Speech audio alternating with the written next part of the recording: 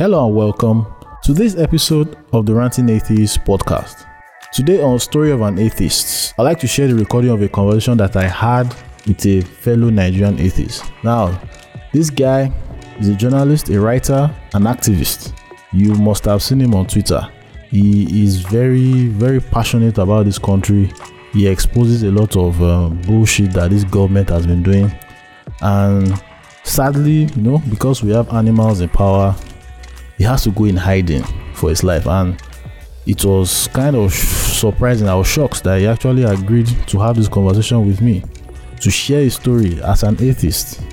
Being an atheist, being a journalist, being a writer, sharing his whole story and knowing his current situation, being on exile. And I really appreciate him for giving me the opportunity to talk to him despite the risk. So before we hear the recording of our conversation, please kindly subscribe on Apple, Spotify, and Google Podcasts, or any other place you get your podcast. Then please check us out on Clubhouse, the Free Thinkers Hangout. We create rooms at least once a week to have discussions on different issues that are bothering us. So please come. If you're using Android, it's available on Android now. Clubhouse is available on Android. So please join us, have discussions, or if you're not able to talk, sit down and listen. Whenever it's safe for you to contribute, and it's all good. So without any delay, let's go and listen to the recording of the conversation I had with David. I think it was in June or so.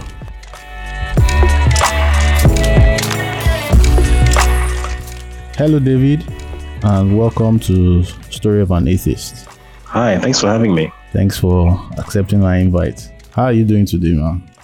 Well, as well as it's possible to do under the circumstances. So not very well, but well enough. Yeah, it's Nigeria is really a case, but we move. We move one way or the other. Yeah. So the listener right now would like to know who is on the other end of this episode. Your name. They like to know your name. Now your location. We don't want to know that. Understanding your circumstance. Instead of asking your age, what I usually ask is Gen Z or millennial, that kind of thing. Then what do you do for a living? So my name is David Hundeyin. I am definitely millennial, later stage millennial, but still millennial. Actually, mid-stage millennial. I'm right in the middle. Okay. All right. I do a lot of things, but what takes the majority of my time, what makes up the majority of my portfolio is investigative journalism. More than that, I'm actually a writer. Journalism is just one of the ways in which I tell stories. Yeah, I'm a writer, but I'm best known for being an investigative journalist. However, in my previous iteration, I actually used to write for a TV comedy show. You might have heard of it. It was called The Other News with Bakassi. It was on Channel. Yeah, it was a political satire show, modeled after the format of The Daily Show, with Trevor Noah. And I was a writer on the show, yeah. So that was me in a previous iteration. Before then, I used to work in PR. So, I've reinvented myself 3 or 4 times in the past 7 years. So, but yeah. But writing is the cocoa. Sorry, what? I said writing is your main. Yeah. Writing is the mainstay. It's what brings the bread home. So, yeah, I'm currently in exile. Can't go back home. Otherwise, I'll get murdered, which I would prefer, not to happen, because I think I still have some time. Under asylum protection, actually, which is why I'm not allowed to state which country I'm in. And yeah, that's pretty much all there is to know about me. Wow. That's not an easy situation, man. No, it isn't. It isn't at all. Wow. So now, our listener would like to know, what was your religious background like? Okay, so I was raised as a Jehovah's Witness. My parents were Jehovah's Witnesses. My sole surviving parents, my mom is a Jehovah's Witness still.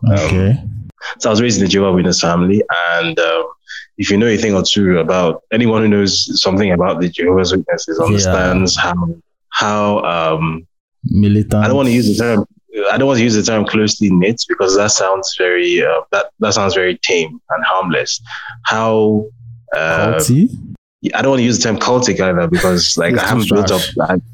It's accurate, but I haven't built up to that yet. So I'm looking for something.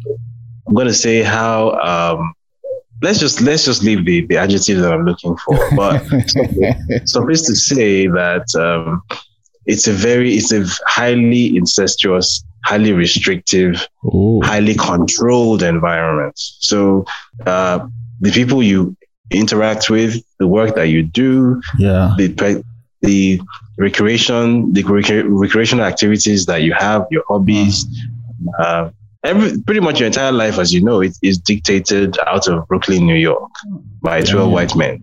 High control. Yes, exactly. It's the definition of a high control group, right? And I was blessed, cursed with extreme self-awareness from a very young age. Okay. So I would say from when I was maybe 5 or 6 years old, I already knew that I didn't like this. I didn't want to do this. Now, obviously, I had been brought up and brainwashed, to believe that it was the truth, right? They actually use the term the truth to describe themselves.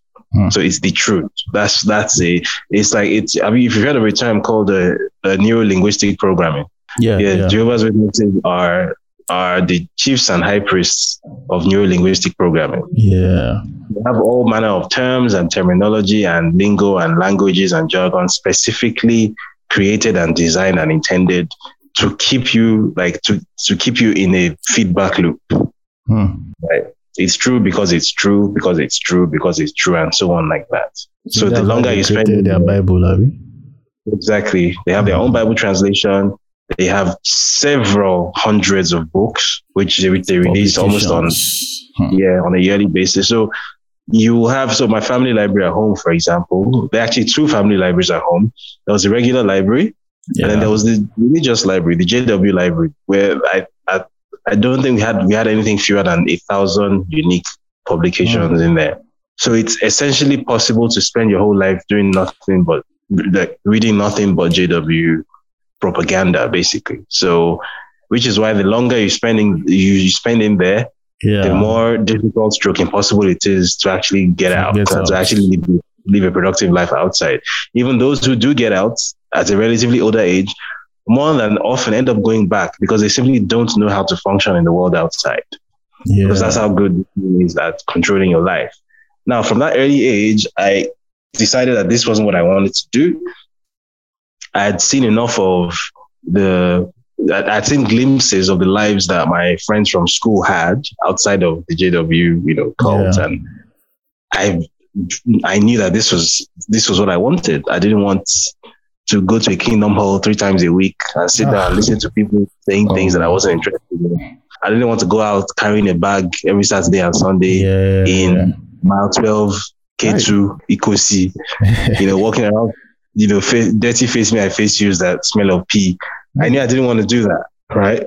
Yeah. I knew, and especially as I got older, when I started to take more notice of the fact that these people we were going to talk to were suffering. There's no other way to put it. They were actively suffering. And then to put that in context, we lived in an 8-bedroom mansion in GRA. We had 6 cars. Wow. So then we had this extremely, almost offensively privileged lifestyle. And then we go to the Kingdom Hall, park our nice car there, and then get down on foot and start walking around with our bags, performing humility and telling poor people that their problems can be solved by the kingdom of God, and really, what would solve their problem? Maybe if you could sign a check for them, that would solve their problem. But instead, they are there bullshitting them and telling them, feeding them tales.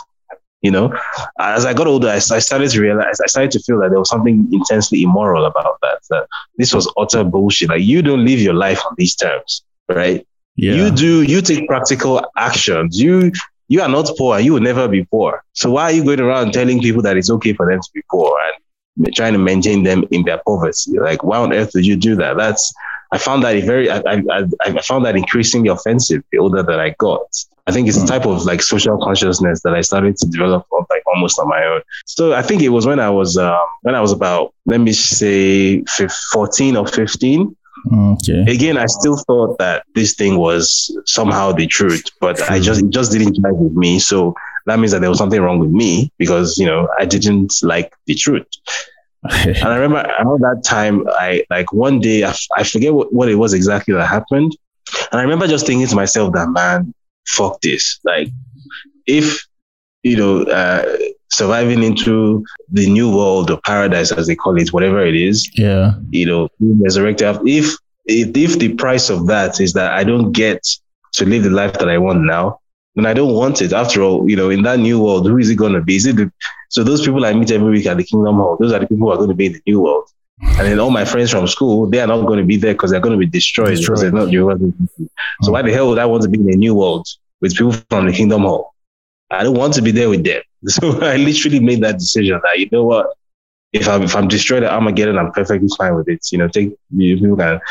I couldn't obviously express that opinion, but I just had it in my head because obviously I was financially dependent on my parents. I was living under their roof, eating their food and their tuition fees. So I couldn't.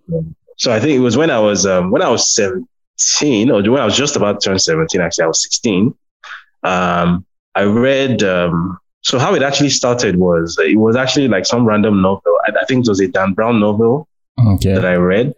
I forget the name. And it was just like an airport thriller kind of novel. It wasn't a serious thing. But there was something like randomly mentioned in the book that made me think, okay, like I want to find out more about this. I think it made a passing reference to 88 gospel accounts. Okay. And that was the first time I was ever seeing something like that. Like, because I'd always thought that there are 4 gospel accounts. It's Matthew, Mark, Luke. That's it. And then it so turned out that the family library at home, we actually had there's a particular Bible translation that has so-called, there's a term for them, but basically the other books of the Bible that weren't added to the Bible canon. They call them apocryphal, something like that. Apocryphal books, exactly. Uh-huh. Yeah. And like that was the first time like the carefully constructed story of Christianity started to like sort of fray around the seams. Hang on, wait. Why didn't I know this before? Why haven't I been told before that there weren't only 66 books in the Bible, and that it was a man who made the decision to pick these 66 books, and that there were apparently there were 88 known gospel accounts, and that it was a Roman Caesar of all people who made the call as to which gospel accounts to include in the Bible canon: Matthew, Mark, Luke, and John. And that was when, for the first time, it sort of clicked in my head that, wow, okay, this is a Roman state religion, actually, for building and maintaining an empire. Yeah. That's actually what this is. This isn't some kind of like perfect ideology or something. This is statecraft. Like it just clicked in my head, like all of a sudden, like, wow, so this is what this is. And from that moment, I think it's fair to say, I mean, I didn't use the term atheist to describe myself until much, much, much later. But I think it's fair to say that at that point, that was where, to all intents and purposes, what you would describe as my atheism actually began. For the longest time, I used the term agnostic. Okay. Compared to myself, because I think agnostics are, they're probably going to come after me for saying this, but agnostics are atheists who are too pussy to be identified as atheists. So it's easier to just say, I'm agnostic, I believe in everything and I believe in nothing at all. Please leave me alone, don't hurt me. Because saying you're atheist sounds aggressive. It sounds like you're telling someone your God is a fraud. Your God doesn't exist. Fuck your God. Fuck your God. That's how it comes across. So that word sort of rubs people off the wrong way. So I didn't use it for the longest time. And in fact, a lot of the time, like when I'll be filling a form at maybe a Nigerian government institution or something, and there'll be a space for religion. A lot of the time, I'll just fill in Christian because it's just easier. So avoid the necessary discussion, explanation. Yeah, to avoid like long stories. It's just easier. There was the one time I filled in none.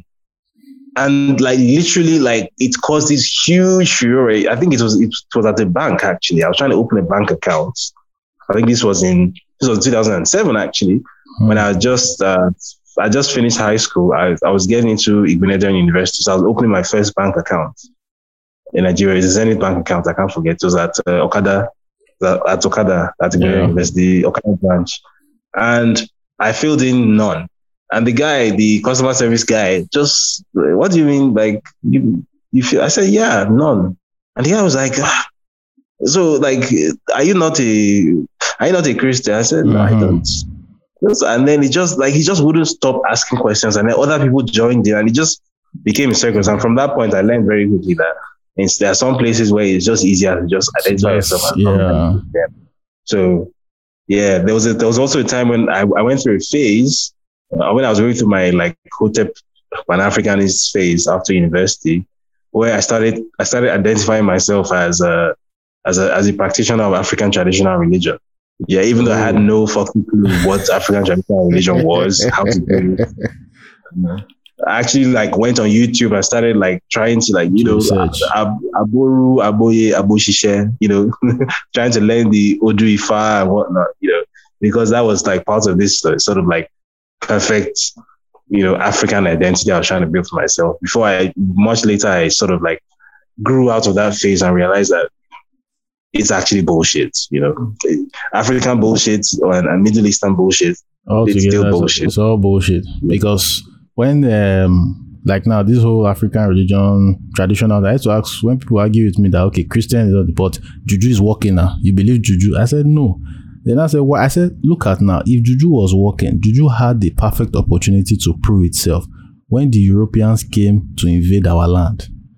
Yeah. And it failed on a massive level. So there's nothing you can tell me about Juju. Juju works. Juju did not work when it needed to work. So all the one people are just saying, because a lot of thieves want Juju to be real, so that the villain is real, so the hero must be real.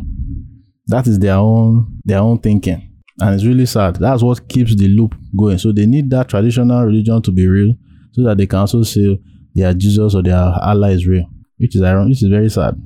So now, you said around that, it was around before you enter university. Now that's when you had that switch, but you were not identifying yet, Abi? Yeah, I wasn't. I was intentionally not self-identifying as atheist. I think it wasn't until I got into university, because so I spent a year at Hundeyin, and then I transferred. Then I moved to the UK.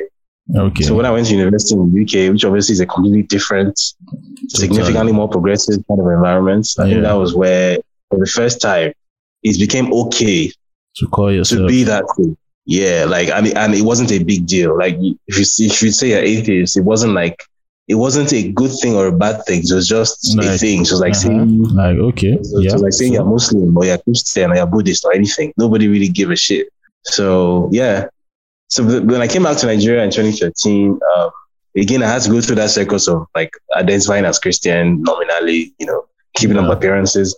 I was living in my parents' house up until 2015, so I still had to accompany them to their Kingdom Hall twice a week. So when they never once knew? A week actually.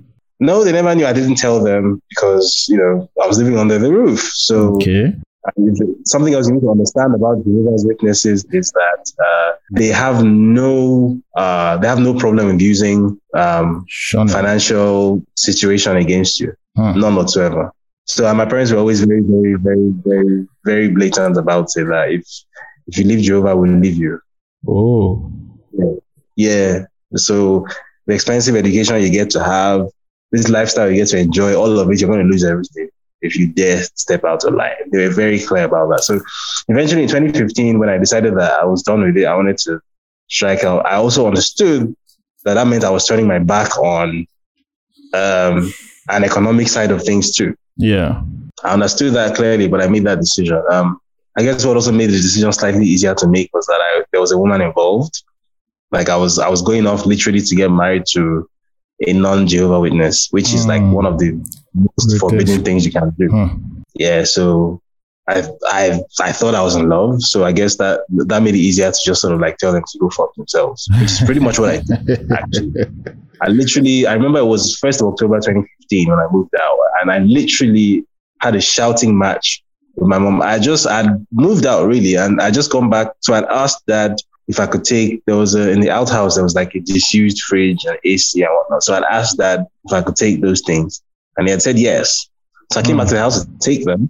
And then like Mom sort of like started a shouting match, and I had a huge shouting match with her. And I basically told her, look, man, I'm not doing it. You and this, like, carry down your religion and stuff it inside your pocket. I'm not interested. And that was that. And then a few days later, I came by with I didn't even invite them to my wedding. I just notified them that I'm getting married and I am fulfilling all righteousness by informing you. But this is not an invitation because I know you won't even come. So I'm not even inviting you. Wow. Because in my brother's case, they didn't go to his wedding because he did the same thing. He married a Catholic girl. So they didn't go to the wedding. So I was like, I'm not even going to give you that opportunity to turn me down. Yeah. So if you don't want to, like, you are not invited. I'm just telling you so that you know. Yeah. So yeah, it was a bit ironic, I guess, that the person I was getting married to wasn't actually atheist. Far from it, in fact. You know, the person was a Pentecostal. Hi. So which was interesting. So again, like something else that I later came to understand about myself was that even though I am functionally atheist, I don't believe in the sort of Judeo-Christian concept of a God or pretty much any known human concept of a God. Yeah. That doesn't necessarily mean that I don't value any kind of religious belief at all. Okay. Right. Like so, and I'll explain what I mean by that. All right. Now, if you're talking about a Pentecostal who is like speaking in tongues, i.e., babbling like a child, you know, that kind of thing. I have no patience for such things. I'm not interested because this is just from top to bottom. It's bullshit. I can tell you where it came from. I can tell you who invented it. I can tell you what purpose it serves. The whole Pentecostalism, in a nutshell, is one huge flaming ball of trash, right? But if you were to tell me, for example, that you're Catholic, right? Yes, I know the Catholic Church itself has probably the longest history of being a flaming dumpster fire. We know that, right? Yeah, so, yeah. The child abuse kind of, yes. The constant meddling in politics over the centuries. We know that. The amount of bodies that the Catholic Church has on its tab. We know that, right? Yes. But if you had to tell me in a Nigerian context, say an Igbo person, for example, from Imo State or from Abia or somewhere is Catholic. The Catholic identity in that context, has it ever been constructive? To an extent, yes. So the mission schools, like typically basically what made the then Eastern region, which we now know as Southeast, basically what made it economically productive. The manpower that made it economically productive was essentially the result of Catholicism. Oh, how? Right, the Catholic Church literally went in and established mission schools all over the place. Like the Nigerian government on its own didn't have the ability to do those things, and probably wouldn't have even if it had the ability. Because why the hell would the Nigerian government go and spend its money to educate Igbo people? Those things don't happen in Nigeria, right? Yeah, it was the Catholic Church that did that. So I can sort of understand if somebody who adheres to a Catholic faith in Nigeria places some kind of value on it, I can see what value it might have. Right. So based on that value that it has offered, I can respect it. Right. Yeah. If you say a Methodist and the Methodists had a similar impact in the Southwest, I can respect it. I mean, my mom went to the Methodist Girls High School actually, and she was there on a scholarship because her family was way too poor to be able to afford the tuition fees. Wow! But the school let her stay there because she was a gifted child, right? Yeah. So, but if you tell me that you belong to some Izala sect of Islam from Jos, or you belong to Chris Oyaki Lome's church or David Oyedepo's church, I'm just like, I'm not interested in anything to do with you. I went to the school. They are charging them serious money. So going back to what I was saying about being married to somebody, to a Pentecostal, I tried the best I could to sort of make it work, to sort of ignore the contradictions and to just try not to get pissed off by the blah blah blah blah blah blah blah thing that they used to do. So right, because I really, sorry. But more it was more the case that the family she came from, was very, very much into the thing, and because I was coming from a context where Like my parents really didn't want to fuck with me at that point. So I sort of got assimilated into this other family. Yeah, okay, yeah. So then I ended up having to always be in the room when somebody's going, blah, blah, blah, blah, blah, blah, blah, and like, I'd just be rolling my eyes, like, what the fuck is this nonsense? But I couldn't express that thought. I guess these are the things that also contributed toward the eventual end of that relationship. It wasn't really going to work, to be fair. It wasn't really fair on either of us. But anyway, that's past tense. It's fine now. So, and then after that, I think that was when I really became sort of almost like militant about, you know, being known as atheist. Like I stopped hiding. Like I was in Nigeria and I said, fuck it. Take your God and put it inside your jeans pocket. I don't want to hear. I don't want to know. Like, go away. Take that shit out of my face. Nigeria is a secular country. That's what the Constitution says. Exactly. Yeah. It's in theory. They're just theoretically secular. Yeah. And that's pretty much the space that I've been at since maybe 2018. Now, obviously, this doesn't mean that I'm going around telling religious people that they don't have sex. Yeah. But it means that when it calls for it, I'm not afraid to call them out on their bullshit.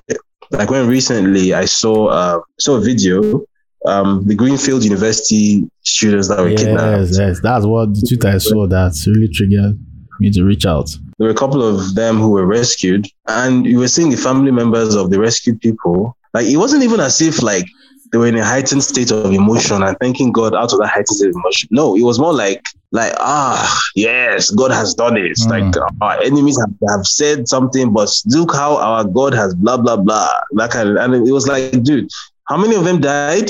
So the God didn't do it for those ones. Like, what the fuck is your problem? Why do you have to come across as such a dick? You know? They don't realize. And that really triggered me. And I went on this sort of rant about it. Like, why do religious people have this obsession with being better than their neighbor? Yeah.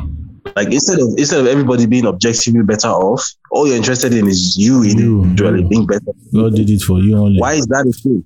Like, why is that the thing? So yeah, and it got a bunch of responses. It got itself onto Insta blog and whatnot. I just knew they are very touchy when it comes to their religion. I know it's not the first time because I've gone after their Daddy Geo before in 2019, and I know how that went.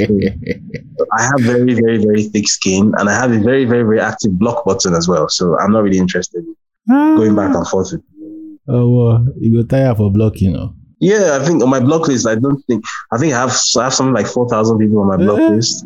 Wait. Yeah, I'm not. I don't hesitate to use it. Like once you just come with a certain type of energy, and I don't want to engage, I don't want to interact with you, I just block. That's it. You'll be fine. Like I see it like I'm doing you a favor. If I'm really that much of an irritation to you, then I'm doing you a favor. You don't have to see me anymore. So I just block you. Yeah. Very simple. Fucking hell. This country, man. Now, this whole your story now, there might be maybe a questioning Jehovah's Witness that is going through something similar of what you went through. What would you advise such a person to do with the whole high control environment? The number one thing is to know what is going on inside your own head first. And what I mean by that is a lot of people who have these sort of doubts or who are not really enjoying their time there, or they just know something is wrong and they don't know what it is. The issue a lot of them face is that instead of sitting down to properly think through the issues, think through examine what is going on in their own head and decide what it is that they want, and then build a plan based on that objective information, they just sort of move around with this like toxic mix of emotions just swirling around in their head. And I think can make you do stupid things. Yeah. So for example, if you're in that situation, what you don't want to do is one day in a moment of rashness or weakness or whatever, you just want to blurt out to your folks that you don't believe in religion or blah, blah, blah, blah, because they will throw you out. They will do it. And I've seen it happen to other people, by the way. There's a guy currently I know of who is at university and he's putting himself through university because his dad kicked him out. So it happens, and they will. Don't think that your parents will hesitate to do it. They won't. They're Jehovah's Witnesses. They're brainwashed. They will do it. Yeah. My parents would have done it, right? If I gave them the opportunity to do it, they would have done it. In fact, my brother, who sort of gave them the opportunity to do it, although he was already in his final year in medical school at that point. They did it. So he was in final year at med school, and they cut him off financially. They did that. Fuck. So basically spent his final year. Thankfully, his tuition fees were paid, but he spent his final year in med school sort of like working side jobs as well to keep, to put food on his table. Wow. That's what Jehovah's Witness parents do. So think very carefully inside yourself, right? You don't need to express this to anybody. Yeah. Right? Absolutely anybody. Like, you have to learn to be your own confidant, right? Because you can't really trust anyone in that situation. You really can't, right? Think about what it is that you actually want, right? Do you actually, does this religion repel you on a doctrinal level? Is it something about the doctrine that repels you? And then if it turns out there's something about the doctrine that repels you, you then need to accept that if there's even one thing about that doctrine that repels you, it means that there's no midpoint. There's no negotiating with this thing. As soon as you have the circumstances that permit you to leave, you have to leave altogether. Because the JW faith is not a faith that allows you to mix and match. It's not a faith that allows you to be half in, half out. Yeah. It's not a faith that allows you to agree with some stuff and disagree with some stuff. It doesn't let you do that. It's not a faith for intellectual people. It's not. Right? It's a dogmatic faith, 100%. You either agree with all of it or you agree with none of it. There is no middle ground, which is how come when a JW leaves, they tell the person's family members and friends to stop talking to him. Yeah. They're not even allowed to say greeting to you. That's how that faith works. So if you're in that situation I was in, where you're not having a great time, you're living at home under your parents' roof, you're eating their food, they're paying for your school fees and whatnot, so you can't express how unhappy you are, the most important thing you need to do is learn to admit to yourself, first of all, that you are unhappy and why you are unhappy, and then what it is that you want to do as soon as your circumstances permit it, which will then lead to drawing up a plan inside yourself. You don't have to draw out a plan on paper or anywhere where anybody can discover it. Yeah. It can just be inside your head. So if, for example, you're 15 years old, right, and you know that, your mates at school are getting to explore, their new teenage bodies, they're having experiences that you don't get to have. All you're doing is, family study and personal study and going out to preach and all that, and you don't like it, right? Yeah. What you then need to do is sit down inside your head, plot out a course of action over the next maybe 3 to 4 years that will get you from where you are to where you want to be. So if, for example, your escape from that situation is university, then that means that there are some certain grades that you need to get. Yeah. So then you throw yourself into getting those grades, right? If to get to university, it means that, like in my case, before you go to university, you had to be baptized. Otherwise, my parents didn't trust you to leave home. So if it means that you have to get baptized in JW faith, which means you have to do the study and all that, grit your teeth and do it. Right? Yeah. Grit your teeth and do it. That is not the time to start to rebel and drag your feet, because you have a bigger aim in mind. So do it. If you need to dance, to lead people on, even though you will classify that as deception, but if you need to do it, you need to do it, because if you don't do it, then you might not get the life you want. Yeah. And this is especially key for kids and teenagers growing up in JW world.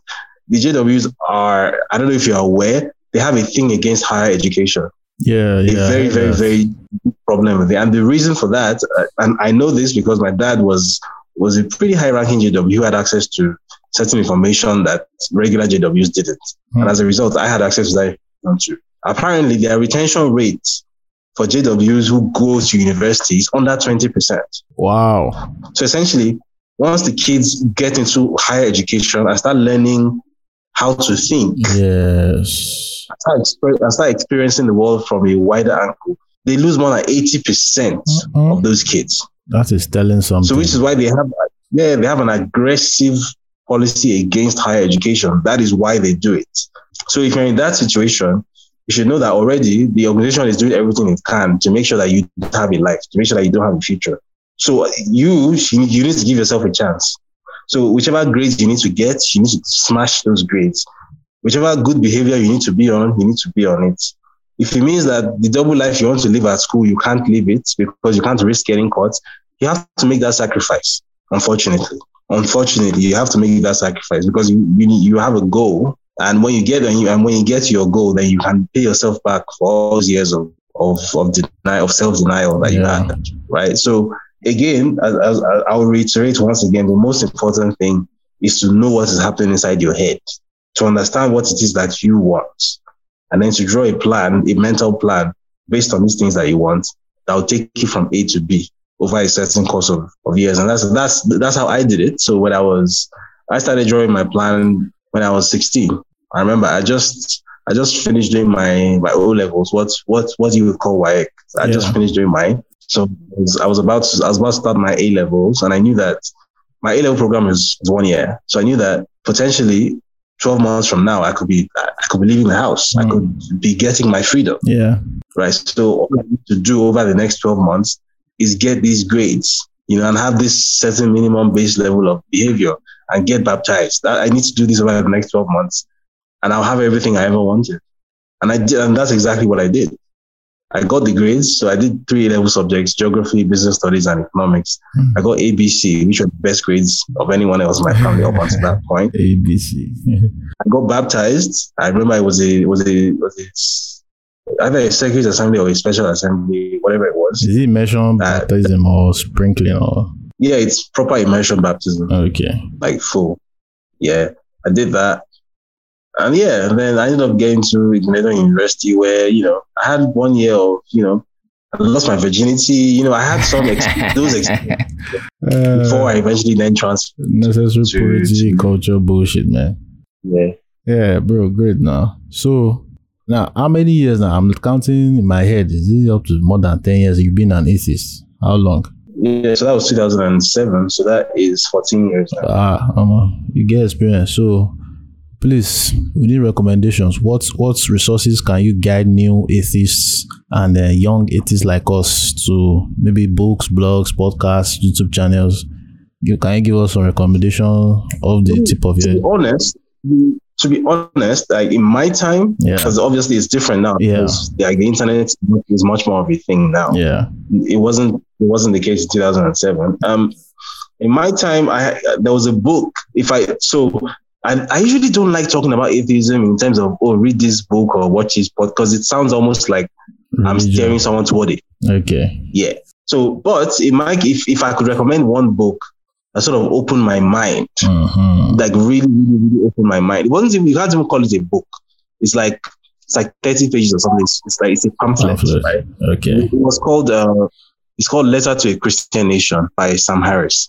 Ooh. It's available online as a free download. It's a PDF file. Okay. Literally, once I read that thing in 2007, like once I got to the last page, it was just so obvious inside my head that, right, not only do I identify as atheist now, I then realized that to an extent, all my life I had actually been atheist. I never believed in this stuff. It's just that I never allowed myself to acknowledge that I didn't believe in it. So if there's one book that sort of really opened my mind and made it possible to think, that it would probably be that. It was called Letter to a Christian Nation by Sam Harris. Now, bear in mind that, again, because I was raised in a Christian background, so everything I'm saying skews toward Christianity. Yeah.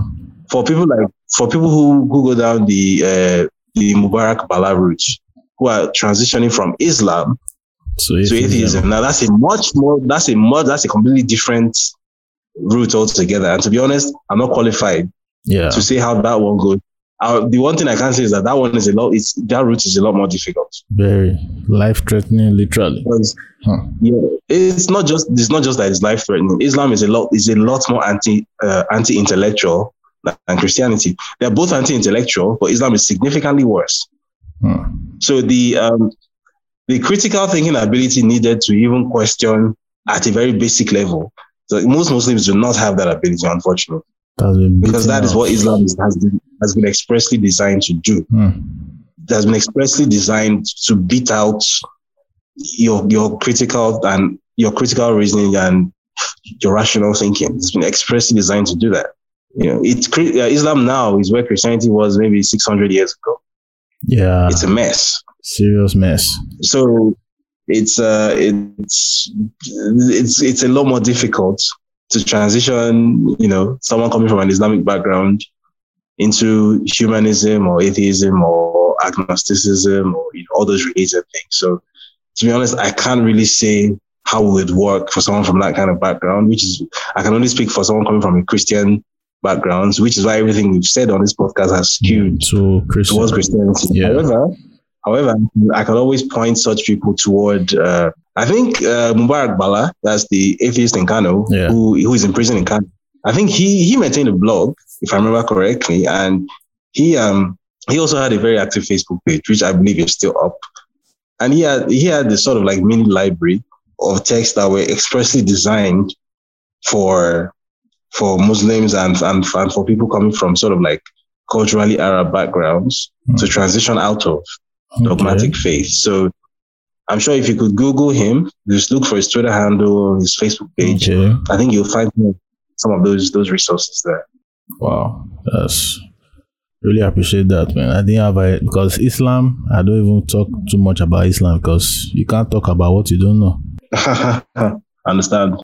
So now, do you think religion is one of the contributing factors to the state of this country, to the way Nigeria is?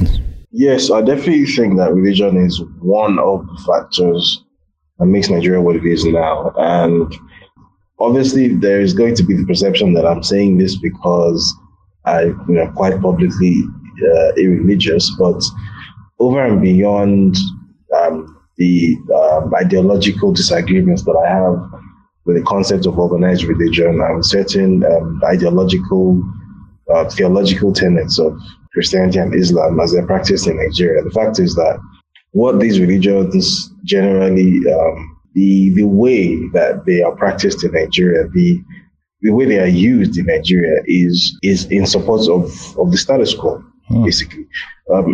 So religion on its own is not necessarily something which protects those in power. On its own, it can be used both ways. It can be used either way. But in Nigeria, it's used to protect the status quo. Yeah. It's used to protect the establishment. So during the abolition era in the United States, the Black church was a very important institution in dismantling slavery. So it was used against power, right? Nigeria is quite the reverse. In Nigeria, the church or the mosque, or the institution of organized religion, is used to maintain the existing power structure. So it's not rare to see people who hold the political and economic power in Nigeria also being the ones who mount the pulpits or who sit at the front in the churches, or who have special status in the mosques and whatnot, who are patrons of the masjids and of the cathedrals. That's the unfortunate reality in Nigeria. That's what the Nigerian religious institution does. It protects power. It hobnobs with power. It doesn't stand on the side of people. It stands on the side of power. And the obvious fallout of this, the obvious implication of this is that whenever there's a choice to be made between standing with the people in a very obvious way and standing with power, the church, which is supposed to stand with the people based on the sort of teachings preached by Jesus of Nazareth and the Prophet Muhammad. Instead, these institutions end up sort of chewing their mouths and not saying anything either way, just sort of sitting on the fence and not taking a defined position. And the most relevant, the most recent example of this obviously will be NSAS. Yeah. When by and large, the Nigerian religious establishments either refused to stand on the side of young people who were demanding for an end to police brutality, or actively sided with the government, which was very much the case with the Islamic establishment, and said that, look, protesting against the government is not permitted in Islam. So that's, that is the role that religion plays in Nigeria. It protects the status quo. It does not stand on the side of the people. It doesn't help advance the cause of humanity, unfortunately. That's so true, man. That is so goddamn true. Yeah. So, bro, where can we find you online? We don't want to find you physically. Where can we find you online and all that you do? Well, I mean, up until a few hours ago, I would have said go to my Twitter handle at Hundeyin. But now that Now that your government has banned Twitter, well. What is the backup? What backup? So you can find me. You can always find me on Facebook. Okay. Same name, David Hundeyin. I'm on LinkedIn as well, okay. David Hundeyin. I've run a Substack publication called West Africa Weekly. So that's www.westafricaweekly.substack.com. Okay. So, if you join that mailing list, you can also get to have one-on-one. You speak to me one-on-one, and then of course, for those whom I have a bit of a rapport with, then we exchange email addresses, we exchange numbers, we chat on WhatsApp. Now that WhatsApp is going to be a problem going forward because if you read the notice that the Ministry of Information put out, basically WhatsApp is now registered, is now required to be licensed by the ministry. In other words, there's a good chance that somebody's going to be reading your chats. So I don't know about WhatsApp going forward. I don't know about it. Maybe Signal, because Signal is like fully encrypted and hasn't been compromised to the best of my knowledge. We'll find a way around it. But yeah, they are too daft to hold us down in that way. Oh yeah, they are. But the thing is, all they need, they don't need to do it themselves. All they need to do is just have some money to pay the Israeli guys to do it. That's the thing. So as long as they have that money, then we might be in trouble. That's true. Those Israeli guys are nuts. Anyway, when we get there, we'll cross that bridge. Exactly. Cross that bridge. So bro, thank you for honoring this invite. I really appreciate you giving us some of your time, especially knowing what you do. No worries. I'm always very happy to do this. All right, now thanks so much. Have a lovely rest of your day. You too.